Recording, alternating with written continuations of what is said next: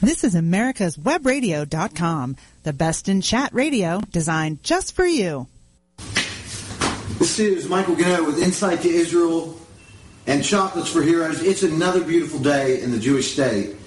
And I want to start off this radio show by saying thank you, and this video, by saying thank you to the guys at America's Web Radio for bringing the truth of the Jewish state to the grassroots of the United States. The truth about Israel as this country is amazing. Amazing.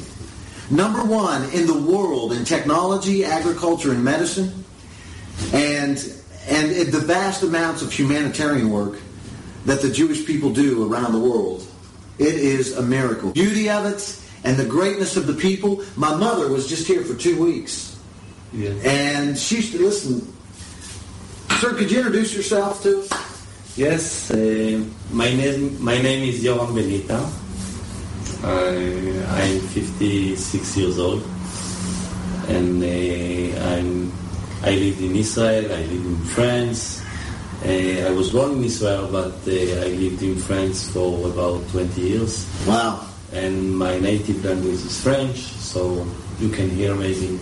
Yeah, a little bit of an accent there. My accent. Well, we're right now in Ramat HaSharon. Yes. We're actually in your home. I want to say thank you for inviting us in your home. This is why I was when I was doing the commercial.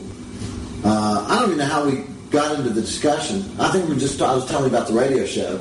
You told me about your radio show and soldiers and how you see that our country is fighting.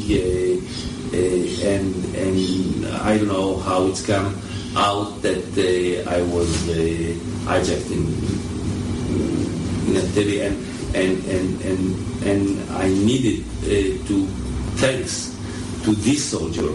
They saved my life. Right. So this is how it came. Yeah. Without Israeli army, I was not here to talk to you. Right. And this is the amazing thing, folks. Now, Yoram was actually, in 1976, some Nazis, basically they're Nazis from Germany, and some Muslims who they call Palestinians. I only use the word Palestinian or Arab. There are no Palestinians, and Arab is a cultural term because there are Arabs that aren't Muslims. That's right. And so I use the word Muslim because this is a problem that we have around the world, but there were some Nazis and some Muslims that had captured Air France flight coming out of Greece, taking, I don't know how many Jews there were on the flight.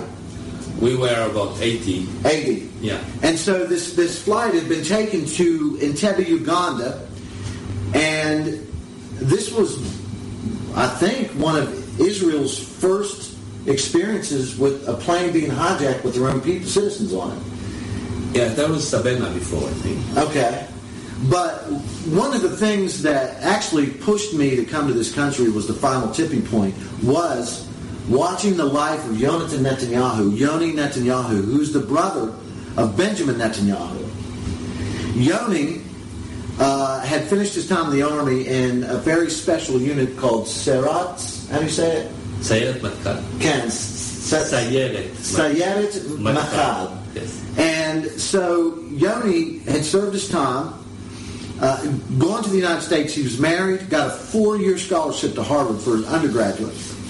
But he saw what was happening here in Israel, and he said, I have to go back and stand with my country, with my people.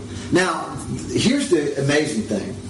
You're married, you take your wife abroad, yes. She's got a comfortable life. Yes.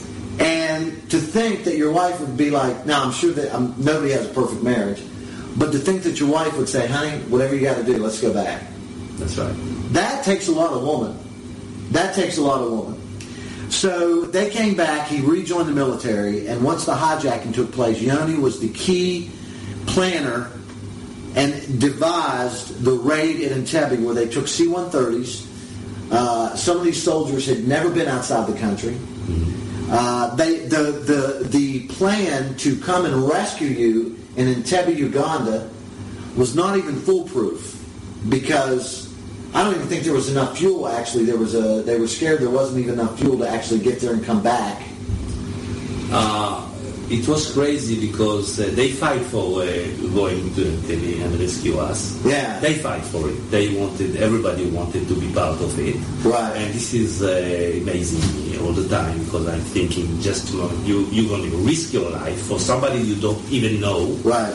And you are fighting for this. If you are not choosing to go there, you don't feel good. You say, why I'm not good enough. So wow. This is how they think, and they don't scare. I don't know what is it. I'm sure they scare, but they overcome that fear. It's for the good reason, and they're doing the job also.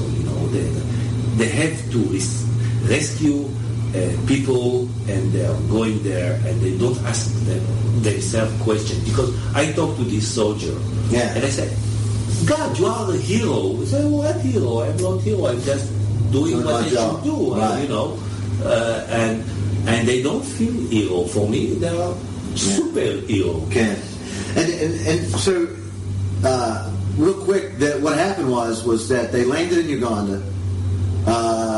Idi Amin, who was the dictator, the military presidential dictator of Uganda at that time, had threatened to kill all of the Jews on that flight, because what they did was they actually separated from the Jews from the non-Jews.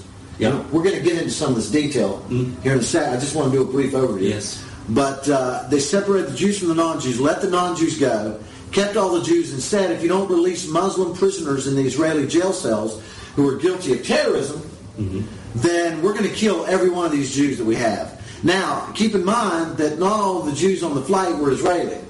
And that's very important that we're going to get into, because I did an interview last year with the lady, Sarah Gunter Davison, who her and her husband and 2 boys were on that flight, and that was like one of my top interviews last year. It's about to be my top interview for this year. But Yoni and all of those men risked their lives, saved every person on that plane except for one lady who had gotten sick. They took her to the hospital there in Uganda, and when the Jews were rescued by Yoni Netanyahu and his men, when Idi Amin found out that you got away, which is crazy, a miracle. And we destroyed all his planes. All his planes, everything. That's crazy. That guy was so mad that he actually killed this elderly lady that was Jewish. Now, the only person that did not survive that entire raid, the only soldier that was killed, was Yoni. That's right. And I can imagine what that... But we're going to get into this, because I'm going to show you a picture. And if you're listening to the radio show, you're actually not going to obviously see the picture until you watch the video after the radio show is aired. But I'm going to show you this picture. And this picture is amazing because I'm going to get it autographed. And if you look at the guy, young man right here, that's you, Yoram. That's me. That's you. You were how old? 17. Now, Yoram, I want to start off by asking you where you were born. In Israel. In Israel. What town were you born in? In Kfar Saba. In Kfar Saba, which is not too far from here. No, just down the road. So, what was it like to grow up here during that time? Where were your grandparents from? No, I did not grow up here, because my parents came to Israel. And from 56 to 61, 62, and I just was born here by mistake, By mistake? By mistake. And,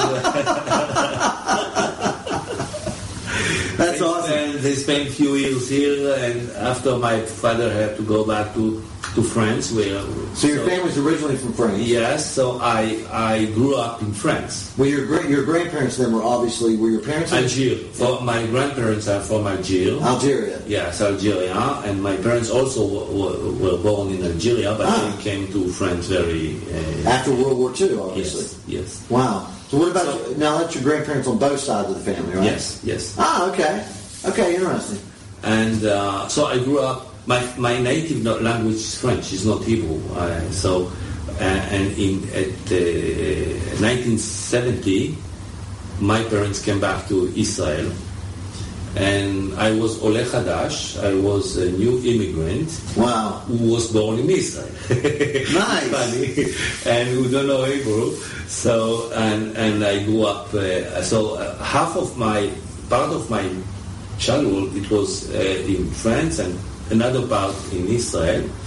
So I'm something mixed, Yeah. My culture is mixed. Both worlds. Yes, it's half Israeli, half French. And I feel like that also. Wow. For me, it was a shock when I came from France with education, that is strict education. In Israel, everything is open, and you talk to the teacher like your friend. It was, interesting for me. But so I grew up, and still I was 17 years old. Now, you were 17 when the plane was hijacked. Yes. Now, were your parents you were obviously traveling from Israel, but you were going to France? We were going to France, and after a while to Bar Mitzvah, and after a while we had to go to my aunt in Canada. So in Canada, okay. Yes, it was the way to travel. So, you're traveling to France to go to a bar mitzvah. Uh-huh. And you said you weren't even supposed to be on that plane. No, it was not our plane. It was our plane had a delay of 3 hours.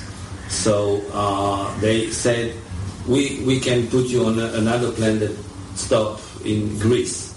And wow. And my mother said yes, it's okay because we will be on time, and nobody will wait for us at the airport for 3 hours.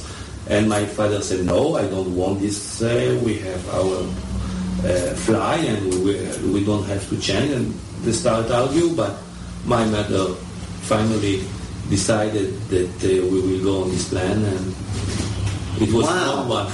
Wow. It was not a good one. Wow. So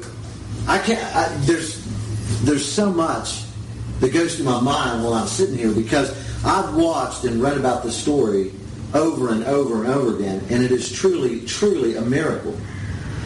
And personally, as an outsider, I was, obviously I wasn't there, but I look at that and I say, that was only God. It's more than God, I think. It's more than a miracle. And human effort involved, So let's start off. You get on the plane. Yeah. You're 17. Yes. And it was my first time. Your first time flying? Flying, yes. You weren't supposed to be on this plane. You weren't even supposed to be on this plane. No. What was it like? You're on this plane. You land in Greece. Mm-hmm. Now you're taking off. Yes. To tell us what happened. We took off, and 5 minutes after we took off, I heard somebody screaming. Can you still feel it and picture it in your head? Yeah, sure. It's like yesterday. For me, it's very clear. Our memory can memorize things that shock you. Yeah. So I heard noise, and I thought maybe somebody burned himself in the kitchen. I didn't know what is it. And after a while, I saw people coming from the first class to the second class. I did not understood what's happening. We understood that something is happening, but I didn't understood. And suddenly, I saw somebody with a gun and limon, how do you say? Grenades. Wow. I didn't know if it's a part of the show or it's very hard to understand that you are hijacked. And so people came back and they wanted all the people from the first class and the business class to be in the second class and to group everybody together. And after a while, we heard from on the speakers that we were hijacked. Wow! and everybody should be calm, and on, and they give a name, Haifa, to the plane, and now you understand that you're in danger. I mean by that you don't know what to do. You don't know what to think. You don't know what to do. You don't know how to react. You don't know if you have to cry, if you have to do something. It's very hard to realize the situation. Right. It's suddenly you are from a very excited situation that you are flying and you will see a relative and you are going to another country and you are traveling and everything is happy and you're happy, and suddenly the situation changed dramatically, that you don't know what will happen in a few seconds. Hold that thought. We're going to take a break and we're going to come back for the second segment. Wow, this is the first segment. We'll be right back, folks. And we're back. This is Michael Ganoe with Insight to Israel, Chocolates for Heroes. Okay, wow. I got 1,000 questions, but I'm going to let you continue. So you've been hijacked now. Let me ask you, how did your parents react? I don't know. I was not sitting with them. I was just behind them. And but you know, they worry about me, and we all were shocked. But what's happened to my parents and to me, and you don't know, is that after I don't know how much time, the German woman came and wanted to have one of the. She chose me. She said, "Get up," and she took me on the front of the plane, and she put the gun here, and she said, "If somebody will move, I will kill this guy." Wow. Yeah. And you were 17 years old. Yeah. And she wanted to take a child or something that cannot react. And I sat there about 3 hours with the gun here or here, and she was shaking, and I remember the gun shaking, and I said, maybe she will shoot me without, just because she was nervous, very nervous. I tried to be calm, and I remember I wanted to go to the toilet, but I was afraid to open my mouth and ask something. Wow. So at this time, I know from my parents after that they saw me there and they were very upset, and they asked from the steward if they can do something to take me out of her. And after they had the opportunity, because the German woman, I don't know why, she left me for a few minutes, and they took me from there backward with all the people, and I went under the seat for another hour, and she forgot about me, and this is how it's finished. And I returned to my seat. Now, you're in the air, and you land, and did you land anywhere else before you got to Uganda? Because I'm thinking about, did you need to refuel? Libya. In Libya. Yeah, Gaddafi. Wow, Gaddafi. In Libya. Yeah. Wow, that's a big, you got to fly to Libya and then fly all the way back? Yes. That's a long flight. Oh, it was 24-hour flight. Wow. Something like that. So when you landed in Libya, if I understand correctly, now were there any police that came around the airplane? Do you remember looking out the window? We were surrounded by police, and I remember it was very hot into the plane, and they opened the doors. Yeah, there was no. I read about that. No water, and we waited for. We didn't know where we're going. We knew that we are in Libya, and we didn't feel so secure to be in Libya. Sure. Now, was Gaddafi? I don't remember. Yes, Gaddafi. He was in power then. Yes. And we waited for a few hours there, and after they took off again, we didn't know what destination we are going. But finally, we arrived to Uganda, Entebbe, and they told us that they will release us. It's just for a few hours. And they are in negotiation with the government, and everything will be all right, and they put us into a terminal. Now, during this time, I'm sure they've obviously made it clear on the plane already, we're here because we want Muslims, they didn't use the term, obviously, we want them released from Israeli jails. Was there any reaction from the non-Jews on the plane towards you if they knew you were Israeli or Jewish? Was there any negative reaction, or was everybody just scared at the same time, wanting to be out of the situation? That's a good question.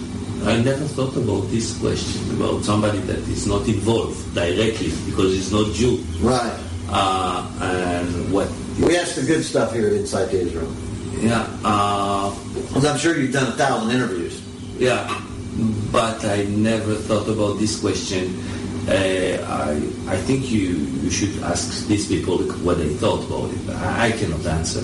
Okay. I cannot answer this question. But they did not react differently. Everybody was scaring, and we were on the same boat. Right. Until we separate. Right. But it would be easy to blame Israeli Jews for the situation. I would think, if you're not Jewish and not thinking rationally, especially in a situation like that, I could see how it would be easy for people to not, in that situation, not thinking rationally, to blame. Obviously, they want to blame someone.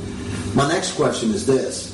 Here you are, you've landed, you're hot, no water. I can't even imagine that. Did the terrorists have water? Did they have any kind of supplies that they were not offering? It was not enough food, enough water, but you don't really care about it. Yeah. You don't think about water. You don't become hungry all of a sudden. No, it's over much. What you think about is your life. Right. Do you recall any conversation that maybe you heard your parents talk about the situation to each other, or maybe they weren't trying to scare you or try to keep you calm? I remember my father that said that he wanted to do something. He wanted to fight them. To fight them. And organize something. Always checking what we can do and checking with other people. And finally, it was too dangerous because one shot and all the plane came. Yeah. One grenade, it's done. Yes, it's done. So it was too risky to do something like that. But my father was always thinking about it. During all the period we were there, my father was thinking, how we can get out of it? How we can fight them? Right. We should not stay be held prisoner. Yes, it's like the Shoah, Right. It's, we thought about the Shoah a lot. It's remind us that what was the Shoah? They killed people because they are Jewish. Right. Okay? And people did not really react, just only after they did not even understood what's going on and realized that they are going to kill them. So, and finally they went to the death, quietly, I can say. Right. My my father is a fighter. He's a fighter, and he's always thought about doing something. Let me, you're familiar with Sarah Gunter Davison, who talked about the same situation. Here's a woman that survived the Shoah. She's older, and she said it was insane to me that I survived the Holocaust, the Shoah, and now here they are pointing guns at my children. After, I'd come through everything I did, and now the same people are pointing guns at my children. I can't even imagine that. They talk, the German woman, man, they talk German and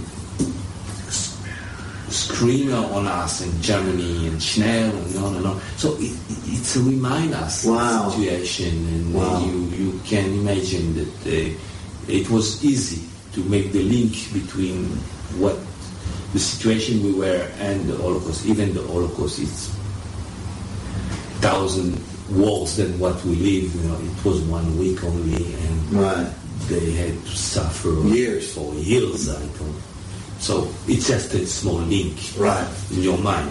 So now you land in Uganda, and now they're taking you off the plane, right? You land in Entebbe in Uganda, and from what I understand, Idi Amin came and spoke to you. Yeah, a few times, yes. And is there anything that he said that really stood out to you? I mean, I think if I recall, like what he said, he said, "Oh, you're going to be fine." Yeah. He said that he will protect us, and he's from our side. He's not from, but he cannot do anything because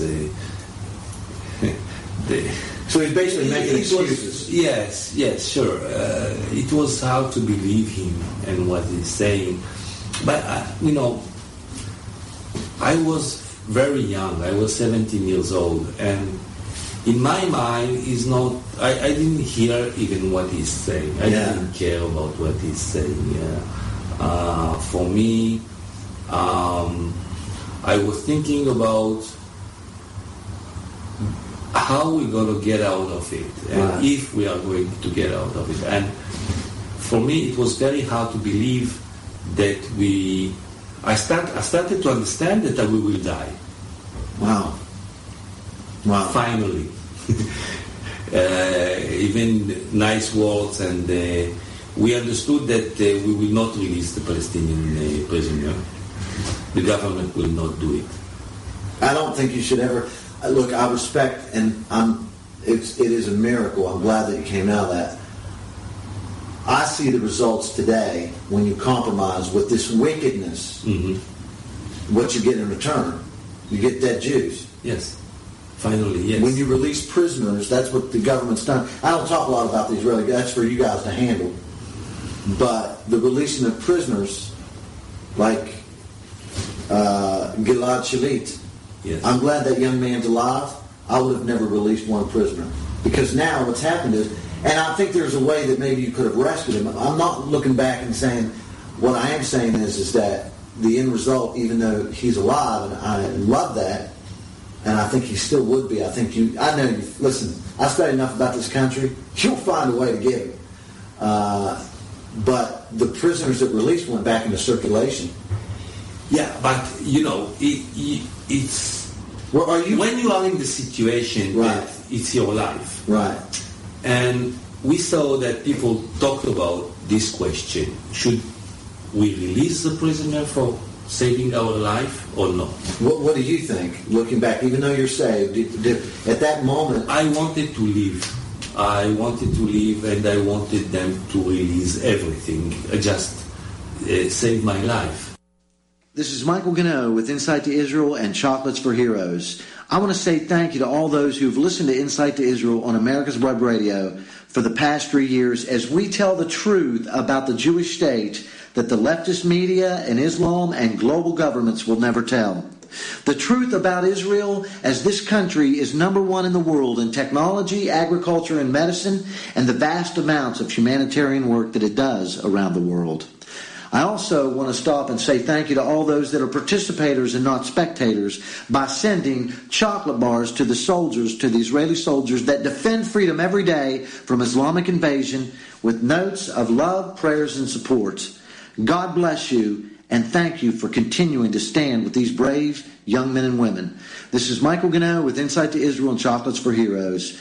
God bless the patriot conservatives who stand for the Judeo-Christian founded Constitution and Bill of Rights, and God bless Israel in her fight for sovereignty and security. This is americaswebradio.com, the best in chat radio designed just for you. It's more important than the prisoner. But I understood also that if they will release the prisoner, we will have more Jews in security, and maybe they will kill other people. So it's a dilemma, you know. It's, of course. Wow. If you think about yourself, so you want them to release because you want to save your life. Understandable. But if you think about your country, it's not good to say to release this prisoner because it's making in danger other people. How did you don't have an answer, clear answer. No, exactly. What did your parents do? Do you remember any kind of reaction that your parents gave when they heard that they weren't going to release the prisoners? I'm sure that was made knowledge to you that your government is not going to release anyone. So now that it's probably, obviously it's heightened the situation for you, that death may be even more inevitable. My parents said that if I was not there, they didn't care. Wow, God bless your parents. Wow. They were worried about me because they feel not good that they took me into this situation because I'm a child. So as parents, I know that when we are in danger, you are looking for your children. Because you have two children. You save your children. What's important is your children, is not yourself. Right.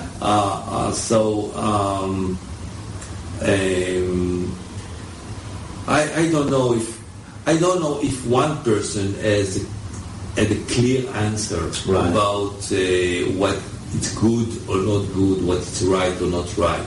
To think, even not to, just to think. Right.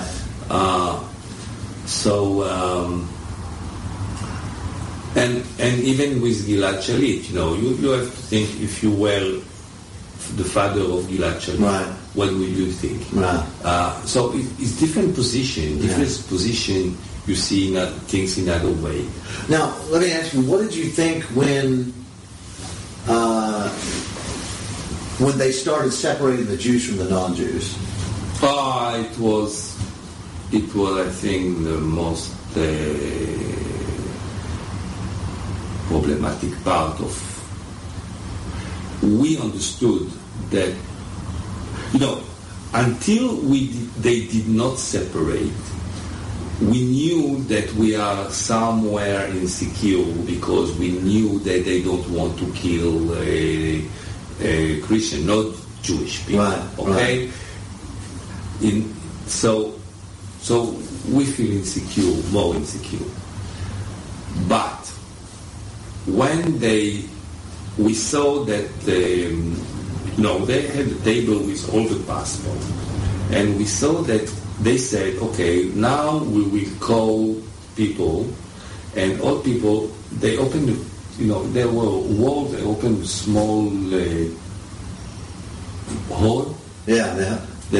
But small, like this. Right. And you had to go under that and to the next room that you don't know what there. And they say, in this room we have bombs, and you should not touch anything, and we will call one by one people that should go to this room. So we understand that they are making a separation. Wow. After a while, we understood very fast that they are calling only Jewish people because of the names. Wow. And not everyone was Israeli. No, but they choose Jewish. Right. And it was a very, very difficult moment because we understood that they separate us maybe to kill us. Right.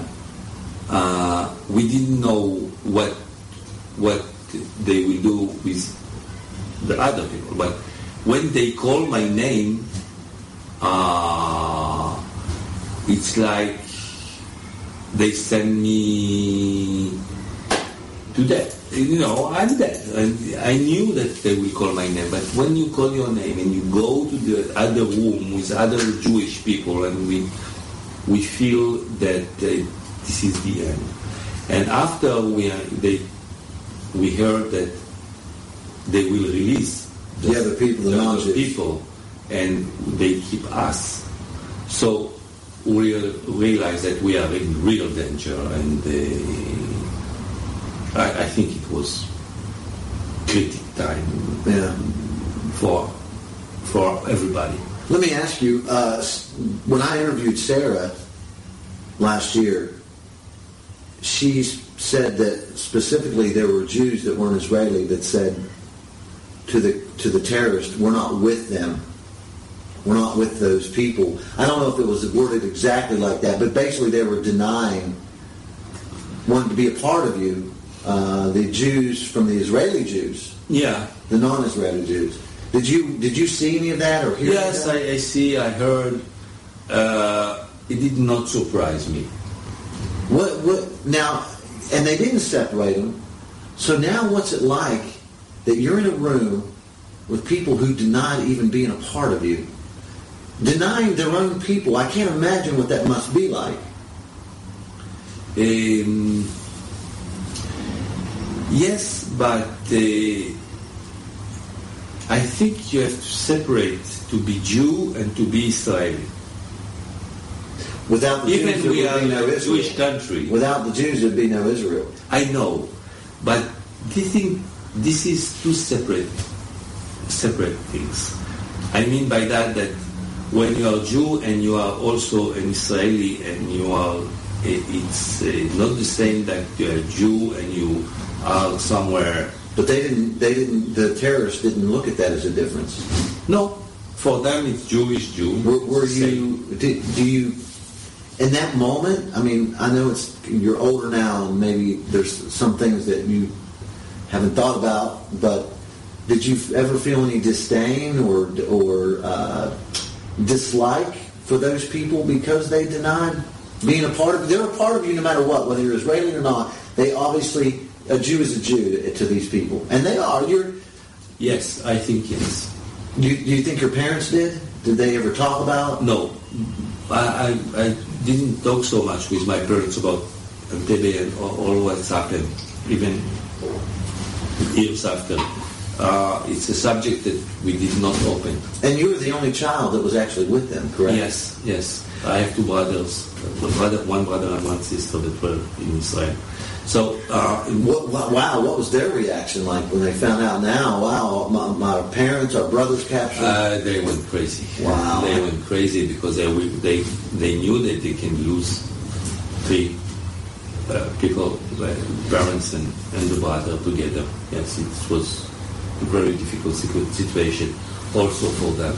So now you've been given a deadline. You're hot. Are they feeding you okay? They giving you plenty of water? Yeah, they're feeding us with crocodile meat and bananas, and we had also dysentery, but it was okay. It was not so bad. It was not so bad. So we slept on the floor. We slept on the conditions were not so bad condition. Yeah. It was not good, for sure. Right. But, we don't complain about the condition. You just want to get out. You want to get out of it. That's it. You see the lake and you see, you want to run away. You want to,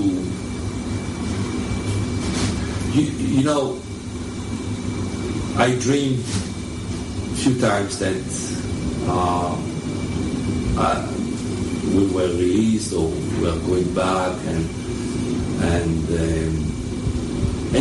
you just want to think it's a dream, a bad dream, and you will wake up and it will not be there. Yeah.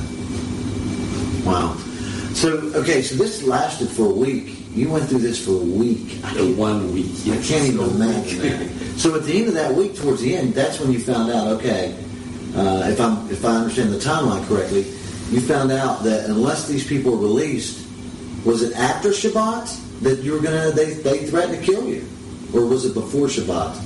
No, it was before. I think we were there 2 days or something like that. And we knew that after Shabbat they will kill each hour, I think, one of us. Yes. Every hour, kill them. Every hour. So I thought, I don't want to be the first one. I want to be the last one. I don't know how that would be, because I don't want to see all these people die and then knowing at the end that's what I'm going to get. And you have all those thoughts in your head. You know, I was sitting with the pilots. I like to stick with the pilots. I like it to hear them talking, and I remember. Were they talking in Hebrew? No, French. In French. Eastern France. So I'm French, so I feel comfortable with them, and they were very nice. And I remember they were thinking about, okay, let's say that the Israeli army are coming to save us, to release us. How they will do that? And they calculated things, the travel and where they should go. Really? Yeah. I sat with them, and finally they get to a conclusion that it's impossible. No way. That's what Sarah said. Sarah said the same thing. It's impossible. It's impossible, even because of the fuel. Right. I talked also to the pilot that come to release us from the Hercules, and they calculated they don't have enough fuel to arrive directly to Ghana, from Israel to Ghana. They have to refuel somewhere, and they said that also that during the travel they had storm. Yeah, they had a storm. Big storm that had to fly maybe 10 meters off the ground. Yeah, very low to keep under the radar. Yes, but it's like no fuel. And when they, I didn't know that, but when you make full tank on plane, you have to keep some secure place that it's not full 100%. Right. It should be 90%.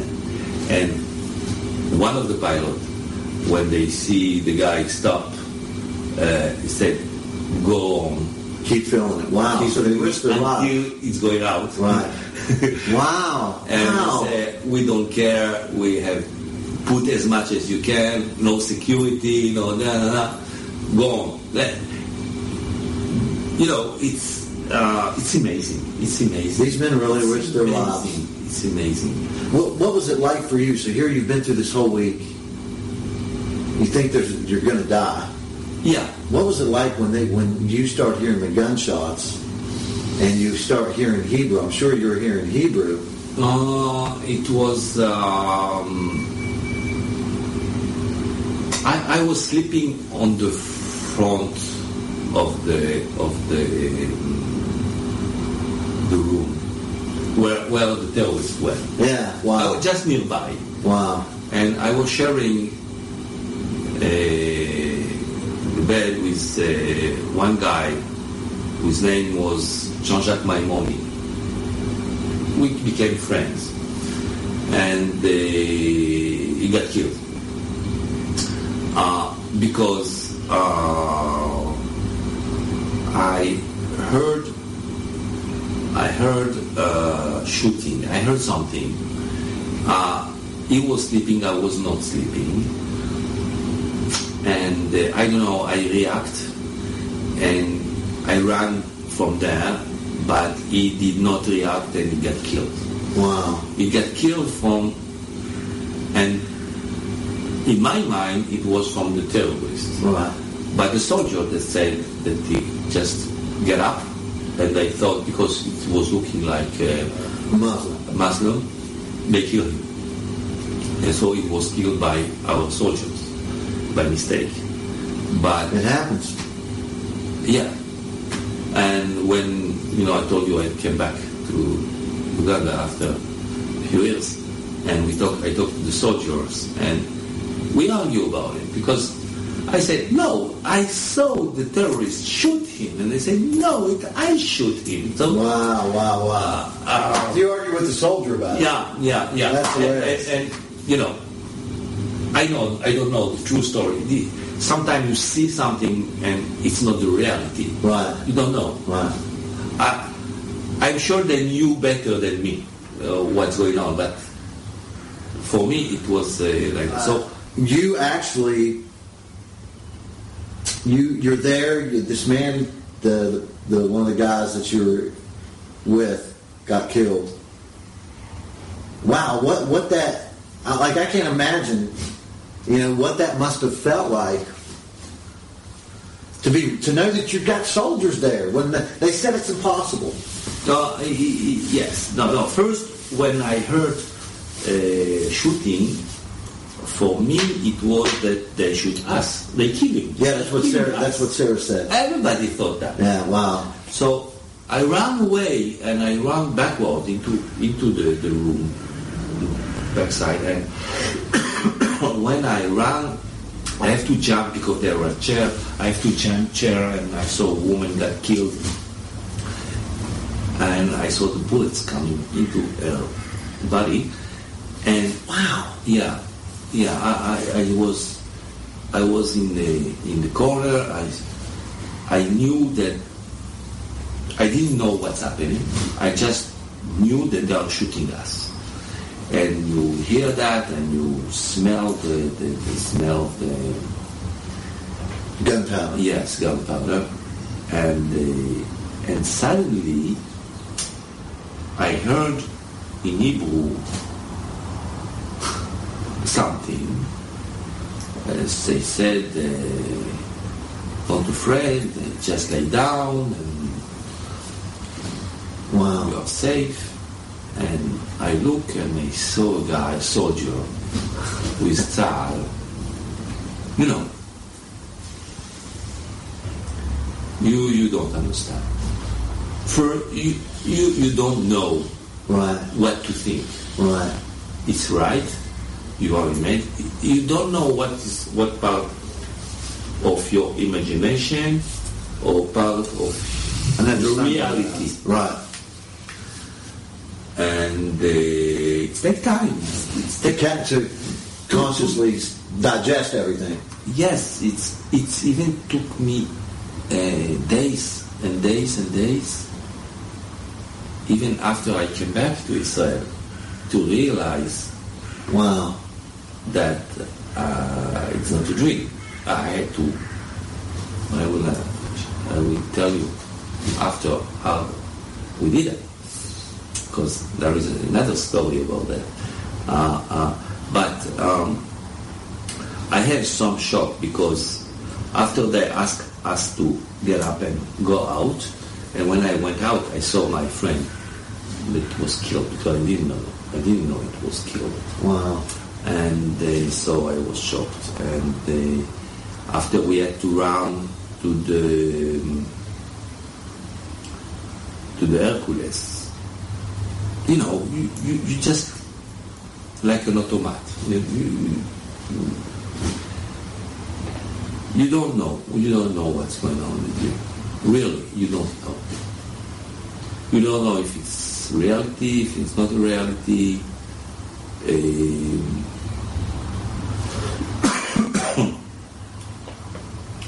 And it's not exactly 100% you don't realize. You realize and you don't realize. Right. It's like on and off all the time. They save us. We are going away. And after a while you said, just a moment, it's impossible. So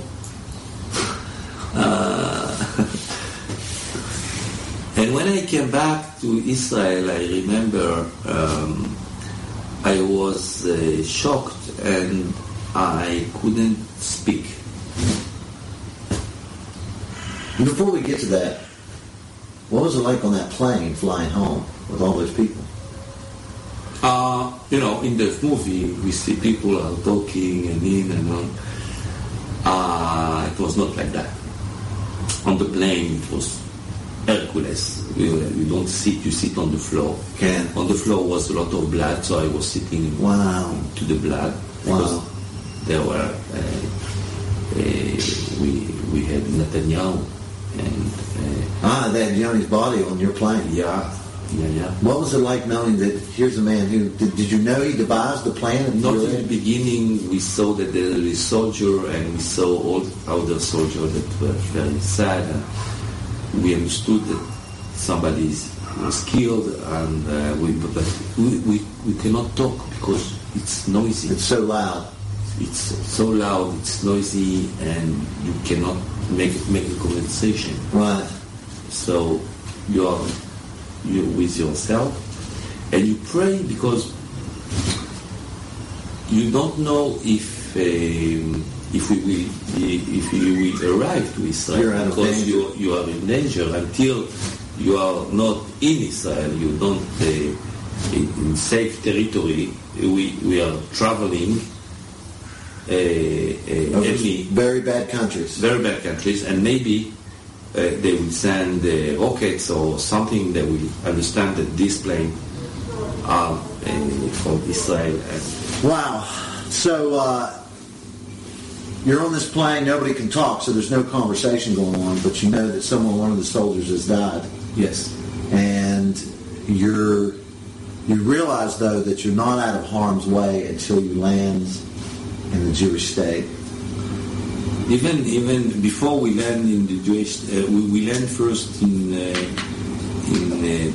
army base, and Yitzhak Rabin was waiting for us there, and talked to us, and we understood that.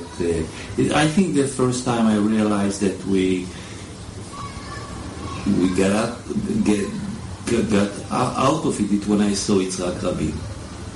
And after a while,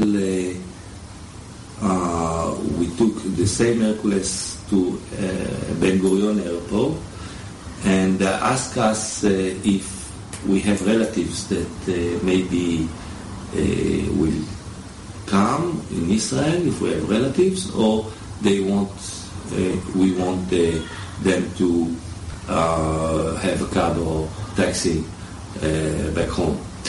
And so, but when you arrived, was there like some kind of big party, or we didn't know that it would be a big party. We were just to make you understand how much we were out of the reality. My parents asked for a taxi because they were not sure that somebody will be there in the airport. Wow. Maybe nobody know that we are.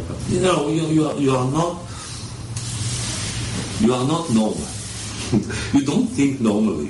I can't. I seriously, I'm in shock when I hear it because I've read about it, and to sit here and talk to you and hear this, knowing that you went through. I'm trying to somehow. I can never do it, but somehow trying to just grasp a little bit emotionally of how that must have felt. I try to put myself. I think it's difficult to put yourself in this situation. Because it's a very strange situation that you only realize after when you get out of it how much stupid you can be to be out of the reality. Yeah. I think it sounds stupid to be in the situation that they release you and you see everything and you feel everything, and even then in your mind you say, maybe it's not that.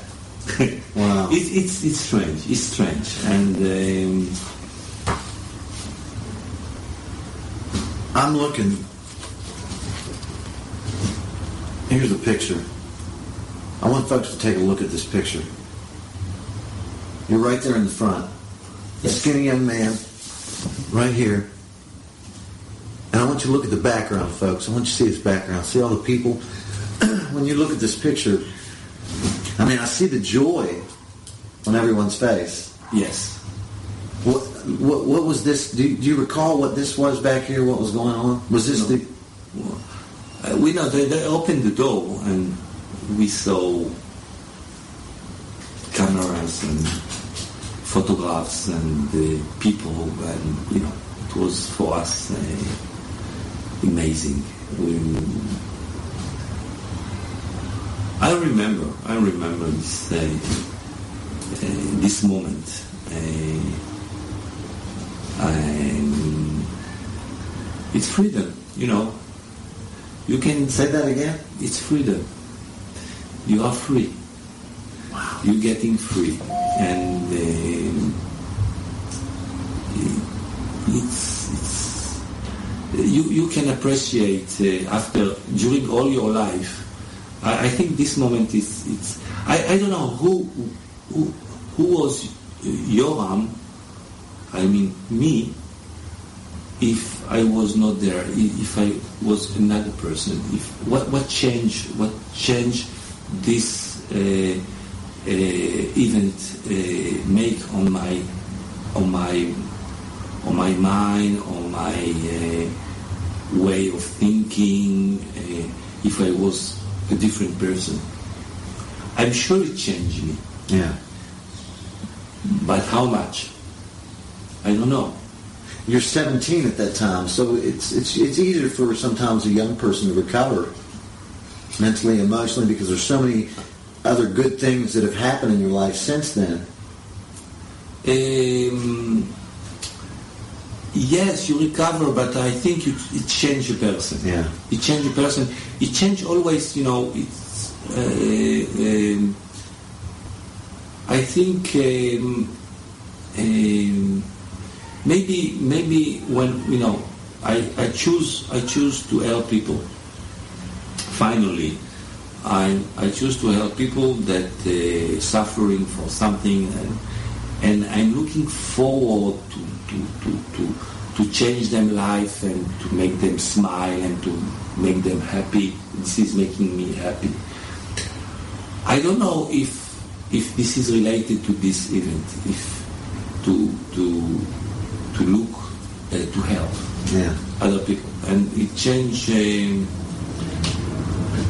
even after when I went to the army. Also, it changed me. I wanted to be a fighter, and I fight also, and I don't know. When I see these young men that are preparing for the army, when I talk to them, they say, I want the best position. Yes, they fight for the best position, they fight to be fighters, and they fight because we understand very well that if we don't fight, we cannot lose one time a war. Right. Never. We can never lose. If we lose, we die. There is no option for us to lose. And what many of the Jews in the diaspora, and I want to say this specifically to American Jews,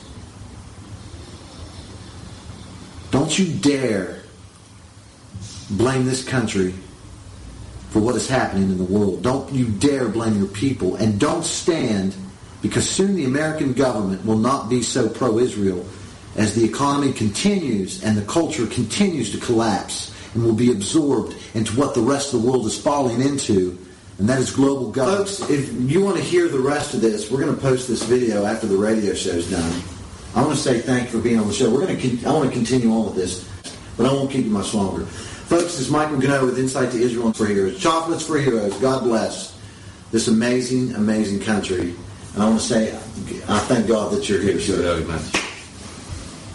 This is America'sWebRadio.com, the best in chat radio designed just for you.